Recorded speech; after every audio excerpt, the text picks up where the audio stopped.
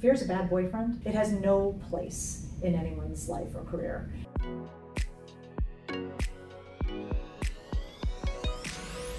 I'm here with Tracy Chadwell, founding partner of 1843 Capital. We're going to talk about, one, her career overview, and then dive it into 1843 Capital, what the focus is, why she went from the different parts of her career that she did, and then kind of finishing today's vlog with, women in finance, and just kind of unpackaging that whole topic. So, do you want to rewind, or you want to finish the part about trademarking the name? Let's do that. Well, when I decided to launch the fund a couple of years ago, the first thing that my attorney said is finding a name is going to be the most difficult thing that you're going to do. And I did not believe her at all. I thought, clearly there's a lot of other issues hurdles that are going to be much harder.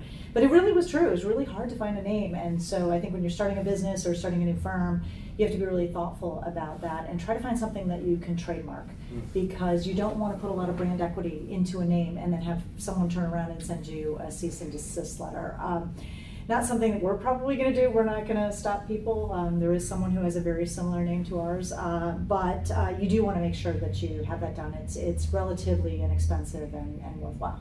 And 1843, by the way, is an interesting story. It's the year that Ada Lovelace wrote the first computer program. Ada Lovelace wrote the first computer program. Yes. Ada Lovelace was Lord Byron's only legitimate daughter. So it has a wonderful historical story to it. She grew up with her mother, and Lord Byron had left her, and he was quite the lover in England. And the mother decided that she didn't want her daughter to grow up with sort of the same proclivities that Lord Byron had. So she only let her study the STEM programs. So she studied things in science and technology at the time and math. And she found poetry and numbers. And so she decided that, I think there's something that we can do with what's called the analytical engine, which was considered to be one of the first computers. And she said, I think if we do these punch cards that Charles Jacquard was doing for tapestries at the time, that he was doing, he had a lot of orders for the tapestries, he had to find out how to mass produce them, and he did it with punch cards. If we transfer that and use these to solve problems on the analytical engine, that became the first computer program. I always say, if Ada had been funded, who knows where we'd be, right? Wait, who came up with that name? How did you find that story? It was really interesting because it was so really bloody difficult to find a name for this firm. Everything that I found was already taken by someone else, and we've gotten to this point where it's really hard to get a domain name, obviously. Yeah. So to find a name that wasn't taken and I could get the domain, we ended up with a number because numbers really hadn't been used, and I wanted to find something that was personally meaningful and significant for the firm. But then also an added benefit, which I thought of afterwards, is that we end up at the top of every list. So we're at the top of every Women in VC list. We're at the top. In every conference. Yes, at the conferences, we're always at the top of the list. For a list of all the general VCs, we end up at pretty near the top of the list. There are a few firms with numbers, but that's cool. That's a cool story, and it has meaning. Yep. I dig it. We had 5149 labs, and we dropped the 49 because it was too much. It was a mouthful. Too hard to say. Yeah, because the whole idea comes from just like the concept of just giving a little bit more than you get. Yeah. And so give, and hopefully, in the long run, things work out. Oh, it's a great name. Let's rewind. Where are you from? What's the story? I'm from a small town in Illinois called Rockford, Illinois, and it's 90 miles northwest of Chicago. And I grew up in a family of attorneys, and so I was sort of given the guidance that early on that going into legal work and to trust in the estates was probably my destiny. And I went to law school and ended up passing the bar exam and deciding that I really, really didn't want to practice law. I started working for a merchant banking firm in Chicago that was called SCM International, and I knocked on the door cold to get into this firm. And wait, how did that work out? So how did you know about the name? Did you just find the name, find the building? No, so Crain's Chicago Business had published an article that the firm was starting up. It was former Senator Adlai Stevenson, who was a two-term senator from Illinois, who was the head of the Senate Foreign Relations Committee, and it was also a guy named Tak Matsunaga, who was the head of a Japanese bank in Chicago, and then Dale Colling, who was an attorney, and they had come together to form this merchant bank. And I'd read about it, and I thought that this is really interesting. And so I just called up the number, because we made phone calls in that day, and asked them if I could come in and meet. And they said, sure, why don't you come in? And I went and I sat down, and I had previously, when I was in law school, I'd worked in Japan and developed Japanese language ability. And so they were doing cross-border work between the United States and Asia, given that Adlai Stevenson was then the head of the Asian Pacific Economic Cooperation Commission. So I said, I'd love to work for you. I have a great skill set. And they said, well, that's really nice, Tracy, but we're not hiring any lawyers. And I said, well, are you hiring for anything? And they said, yeah, we need a receptionist. And I said, well, I'll take it. And I said, student debt. Yeah. So no, it truly, it was a tough time. Not a lot of law firms were hiring. They'd cut their hiring practices down from, say, 100 new associates to 25. So it was really hard to get a job at that point. Plus, also too, I really thought that international transactional work on the business side, because that's really where my affinity is, was what I wanted to do. So I was willing to do actually just about anything to get into the space that I wanted to be in. They offered me $27,000 a year. What they didn't know is if they hadn't offered me that job, I was going to offer to work for free, just to get my foot in the door and get some experience. So for me, how much student debt did you have in law school at that point? I had a little, not that much, okay. So which was great. But it was I was able to pull it off, and I said, did you have that moment when you were thinking, just what the heck am I doing? Like, I have a law degree. I should go off to some bigger law firm and do that. Like, what am I doing as a receptionist? Or did you just not have that at all? Like, I don't care. Well, I mean, at first, of course, I had the attitude, I don't care, at first when I went in, and I just wanted to learn, I wanted to absorb everything, and I highly recommend that to anyone especially anyone who's struggling to enter into a new field. No one's going to pay you if you don't know, so you've got to jump in and do some things for free and just spend some time, as much as you can afford. Maybe if it's 2 weeks or 3 weeks, but that way you start to make relationships and you start to get experience. So once I was in the door of this firm, and besides, actually too, I should note that even though that's a cute story about starting as a receptionist, I did negotiate with them that I would be the receptionist, but only for 6 months. That after that they would I would move back into an office and I would start to work on deals, which did happen. And it was very funny because Adlai, the day that I moved back, he looked at me, he goes, Tracy, what are you doing back here? So, remember 6 months ago we had this? It's 6 months. But one of the really interesting things about being a receptionist and having that experience is it really developed empathy on my part for all the different roles that people play in an organization.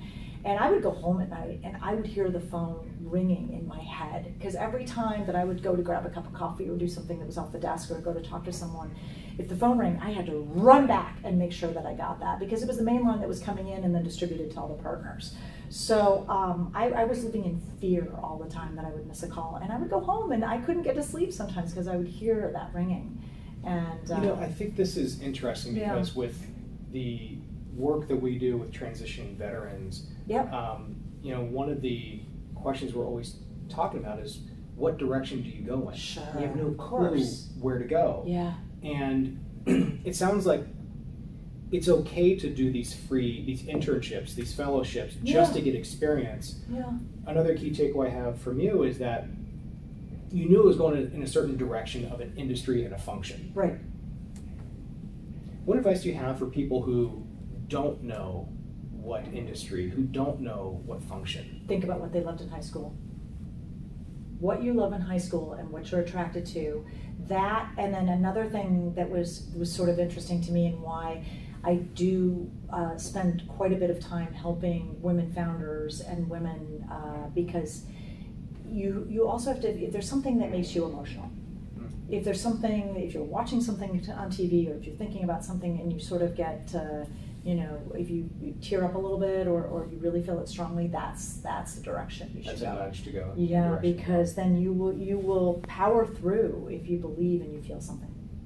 And so it's exciting for me at this point in my career to be able to do that, to be sort of a bridge to capital for people who have not had the opportunity to build businesses. So how did you go from that first job out of law school? How long were you there? What did you do next? Oh my gosh, it was a real tortured path. And sometimes people say, "Oh, you're an overnight success." Yeah, an overnight success that takes 20 years. It's and I also too, I think that it's life is not. I used to say sort of it's a zigzag. You're going from one place to the other, but now I really feel like life is a spiral staircase that you're kind of building on and circling back to things that are in your past. I haven't used my Japanese language ability in a really long time, and I sort of would think to myself, oh, that's just part of my career. But interestingly enough, now we have a thesis within my firm around technology for the aging, and 25% of the population in Japan is over 65, and it's where a lot of the technology innovation is coming. And I have relationships now with assisted living facilities that are in Japan, and definitely rekindling that aspect. Could you do that through an 1843 entity? Would you have to start like a whole? Could that be like a? No, we invest through. So we make. We're going to be making between 12 and 14 investments in this fund that we have. The What fund are you on? 1843 Capital Ventures LP. It's our first fund Okay. that we've had, and so we focus on cybersecurity, but we also focus on the technology for the aging. So we'll make those investments through our investment vehicle. So cybersecurity, enterprise software, Yep. and silver Silver tech. Yes, technology Awesome. for the aging. Awesome. Yep. When did you start the fund? And then just where are you at today? So the very first inkling of the fund, I actually have an interesting story that is pretty unique for venture capital in that I took time off. So I was a stay-at-home mom. I was home for a while raising my 2 children in a suburb of New York. And it's really hard for women to get back into the workforce. And a very interesting statistic is that the largest growing demographic of people in the workforce right now is women over 55. They're raising their children and they're starting to return. And there's a lot of really interesting new technology companies that are helping women do that. There's return ships at a lot of the investment banks that are trying to find ways to bring women back. But it's really, really hard to come back and people say, oh, you haven't worked a little bit. But, I was learning all kinds of different skill sets like management while I was... and micromanagement? Exactly. All levels of management? Yeah.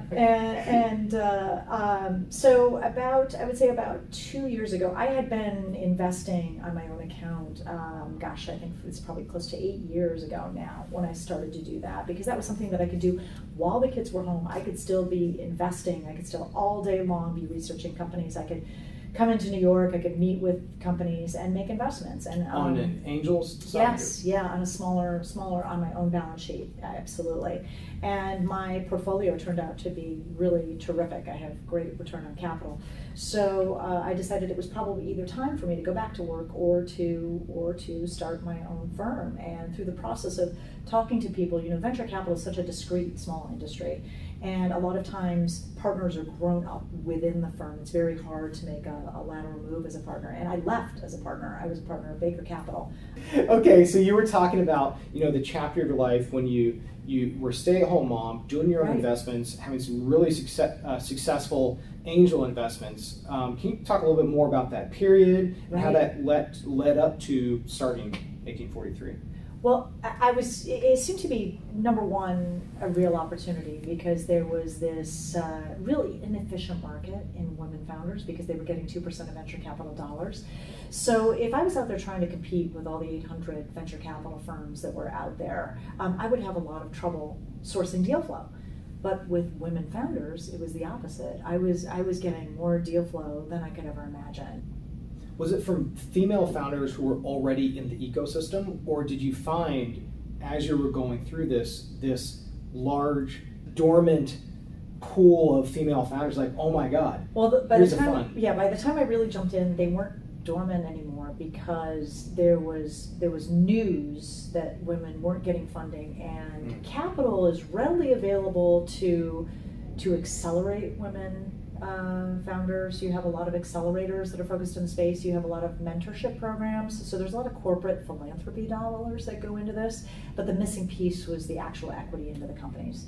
There weren't any dollars flowing in to the companies themselves. There's lots there to set up these organizations to mentor them, but then not to actually fund them.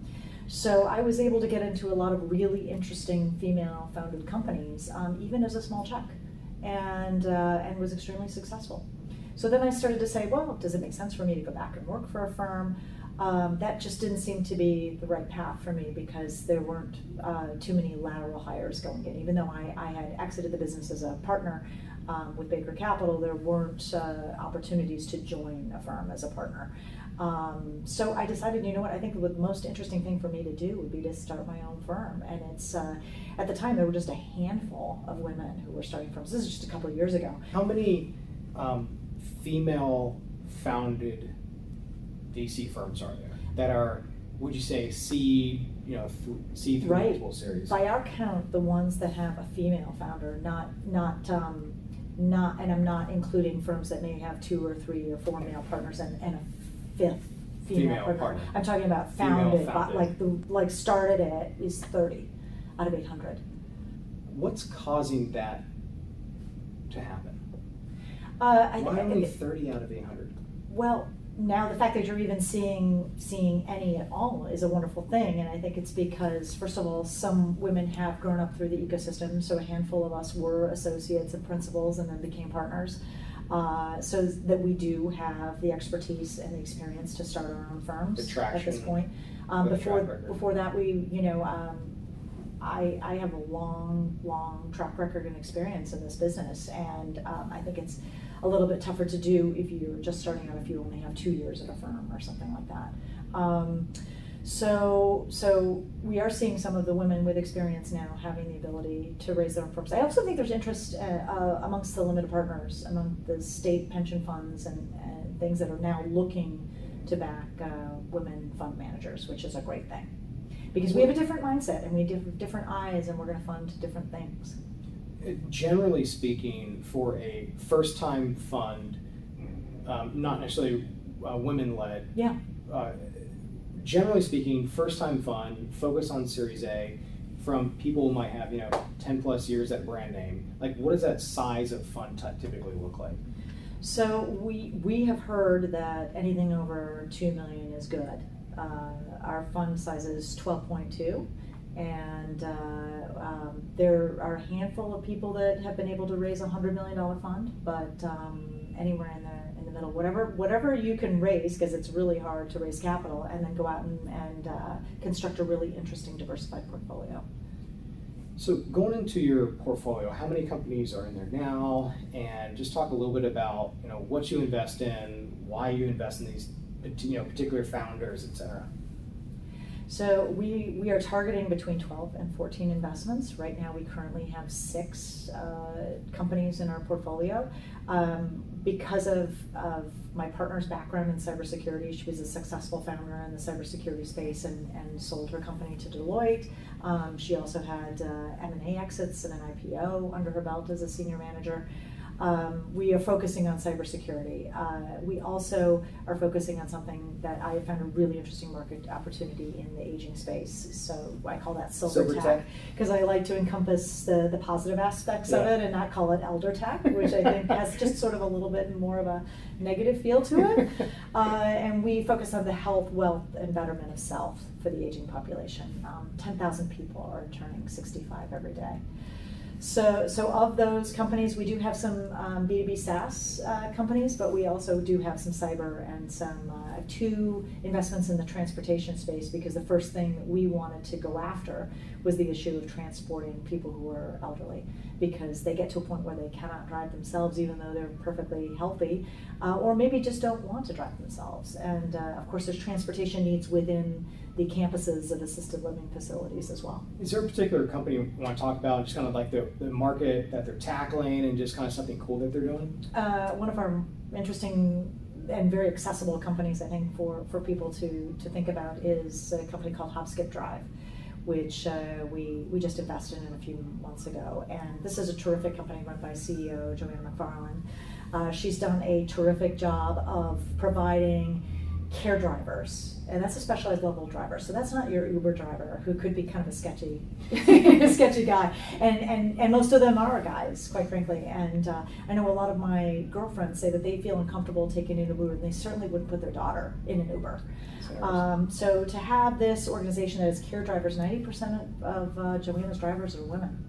So first of all, there's a sort of an added sense of security there. Not that women aren't criminals or can't do something awful, but to increase the security layer, she does have them fingerprinted, and she has continuous background checks. Where's the company based out of? So they're based in Los Angeles. And it's very interesting because how many drivers do they have? Oh my gosh, I can't even tell you right now because it's growing all the time. But I want to say that they did over 250,000 rides last year. So. And what does that type of ride look like? Like, when would somebody use it? So the reason that they want a care driver is if you're transporting someone who has a little bit of an extra special need, and that would be, a child under the age of 18, which actually it's not in the business model of Uber or Lyft to drive those children. And in fact, if your child has an Uber app on their phone and they're under 18, they had to check a box saying that they were 18, which is quite frankly fraud. So they're not insured to carry children, and the drivers aren't allowed to. So this will allow people to send their children to, hey, I've got 3 kids going, one's going to soccer practice and one's going to hockey practice. How do I get them to these places? This is a perfect solution for that.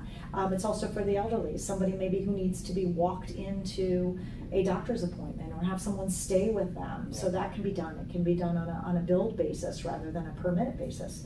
And then what's really interesting is she has an enterprise level business as well, where she services school districts to help with transporting at-risk and foster children to their schools. That is cool. Yeah. It's cool to be part of a business that's making an impact. Yeah, it really is. And what's interesting too is I think I mentioned that the fastest growing demographic for people returning to the workforce is women over 55. Yeah. So this gives women a quick way to make some money right away.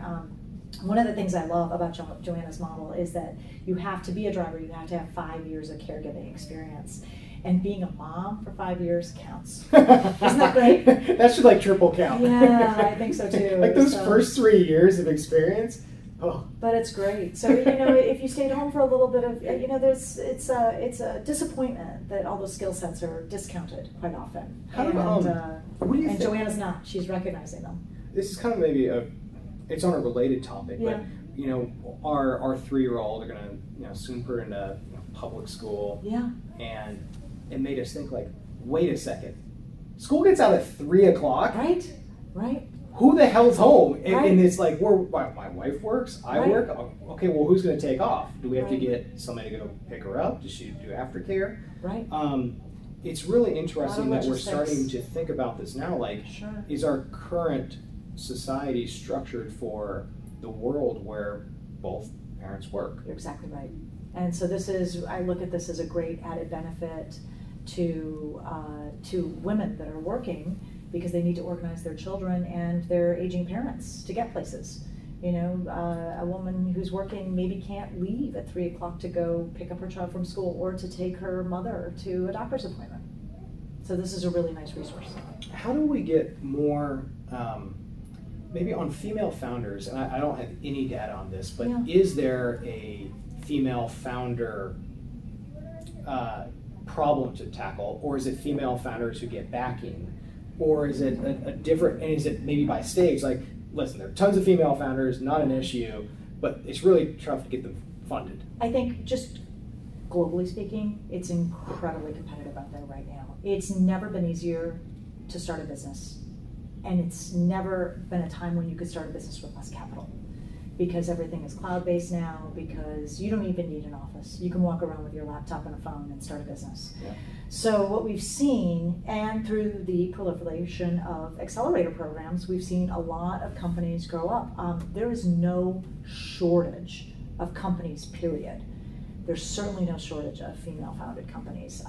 What the big problem is there's a shortage of capital to grow those companies. And with 98% of capital still going to male-founded companies, that leaves 2%. And it's not just deals, it's also the deal size. So maybe a female founder does get investment, but she gets $1 million instead of $2 million.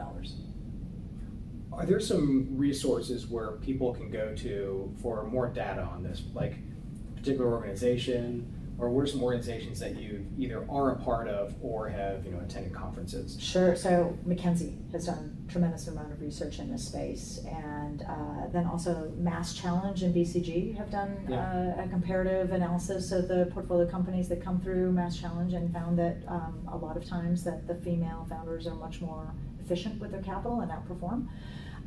There's also data. Crunchbase every year puts out a big analysis of all the female-founded companies too. What would be your? Let's maybe switch gears onto the LP side. Yeah. Is there are we at the stage now where there's the awareness from the LP community, and for example, in the past 3 years, LPs have said, we have to have a strategy for diversity, minorities, women, in that bucket. Rightly so, everything is driven by metrics, and it's difficult to really put metrics around this. What are you trying to achieve, and how are you trying to achieve that goal? And I think first and foremost, and rightly so, with institutional investors, their number one priority is return on capital. And so they are not trying to achieve parity in funding. That's not their mandate. So one of the things that our firm has decided to do is that we do not have a mandate to exclusively invest in female founders.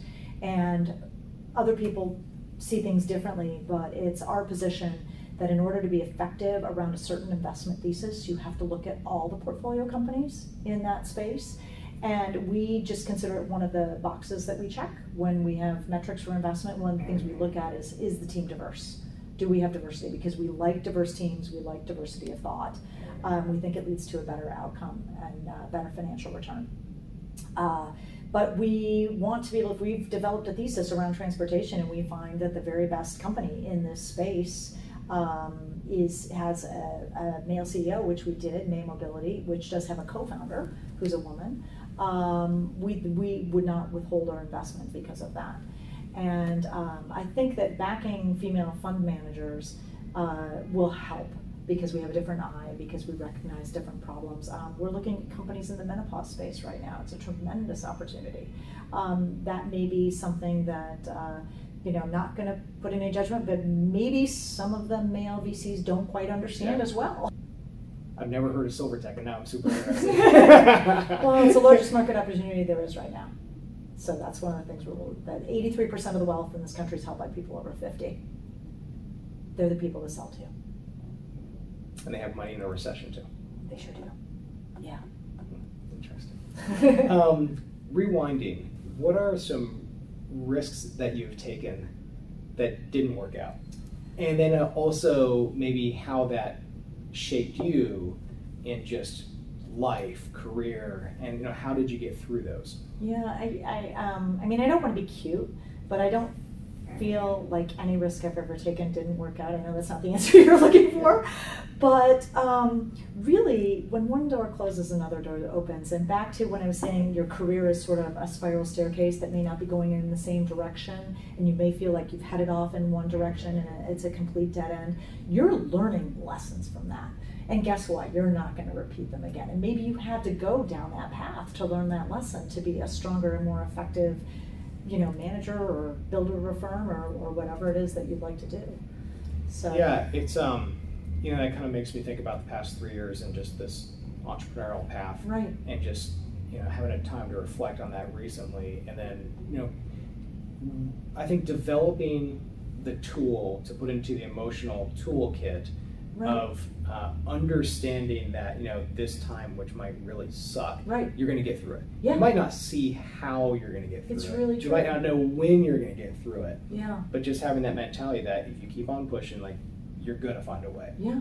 Yeah, it's absolutely true. And I guess maybe we could say it was taking a risk to leave my job as a partner in a major billion-dollar firm and to raise my children, and that was a huge risk. What was going through your family's mind as you were kind of making that decision? Well, you're at a big firm. Yep.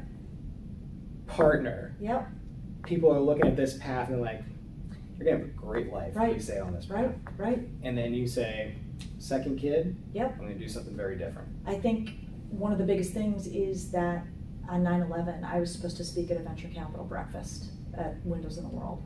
And they called twice. They asked me to do it. I said, I don't think so. They called back again a week before and said, Tracy, we really need you to do this. We need a woman on the panel. Can you please do this for us? And I was about 7 months or 8 months pregnant with my first son.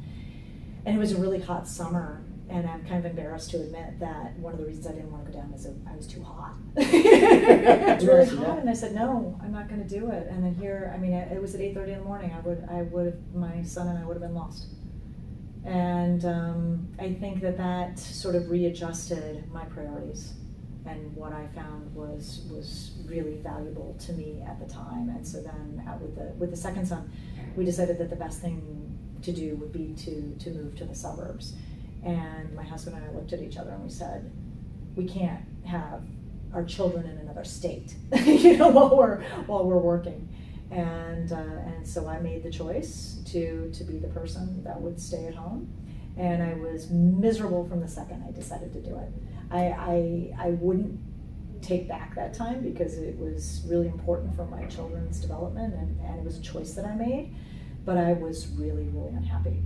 And so then when I was able to find the ability to invest myself, that was just a godsend. It was a life rope. I tried everything else in the interim, running the fundraisers for the school and gut renovating a house, but nothing really did it for me. This is my true passion and where I belong.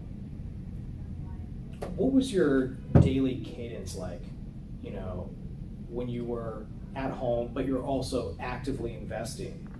Is it, you have your morning rush, everyone's up at 6:30, kids are out at 7:30, and then from 9 till whenever the kids come home. Yeah, I put them on the bus at 7:15, and it was really back to transportation. Thank God I had a school bus right around the corner. So I could put my boys on the bus in the morning, they would go to school, and then they would get dropped off at 4:30 in the afternoon, and they could walk from the bus to home. And so, if occasionally I had a few meetings that would run over and I wouldn't be home till 5:30 or 6 or so, the boys were there and they were fine. And it was great to be able to pack things into those. I think, I had like 7 or 8 hours during the day that I could do something for myself. But it had to take to the point where I could get them when they were off on the bus. I think as babies, it would be too tough. On a related topic, how can I be a better husband? Oh, wow. Just the fact that you even asked that is amazing. So my wife and I have an annual review. It's almost like a 10K. Not 10K. We have an annual review. And it's funny how much my list of things is a lot longer usually to improve. But how can you went through that stage with your family, being partner level, and having been, how old are your kids? Are your kids over 10 now? Yes, my children are 16 and 18. So having my first child, she's 3 years old. We're expecting a boy in December. Mm-hmm. For the past 3 years, it's just kind of been in the startup mentality, and I don't feel like I know that I have not been there as much as I should have. I know that I have not been able to contribute, physically, emotionally, in the presence of the house. My wife has been the one who's been holding us up for 3 years, and at the family and financially. So I kind of felt like I've been a crappy husband and father, and just being focused on the businesses. So I'm with number 2 coming in December, I want to know from your perspective, having been on the other side of that, what are some ways that you think I could be a better husband? It just amazing. Just the fact that you asked that question is fantastic and just shows that you probably are already a really great husband. But I think it's just sort of universal advice for everyone, and this is so simple. Look people in the eyes.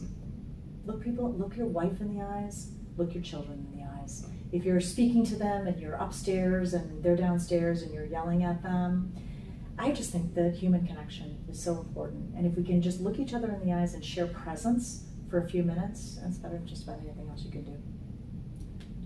Yeah.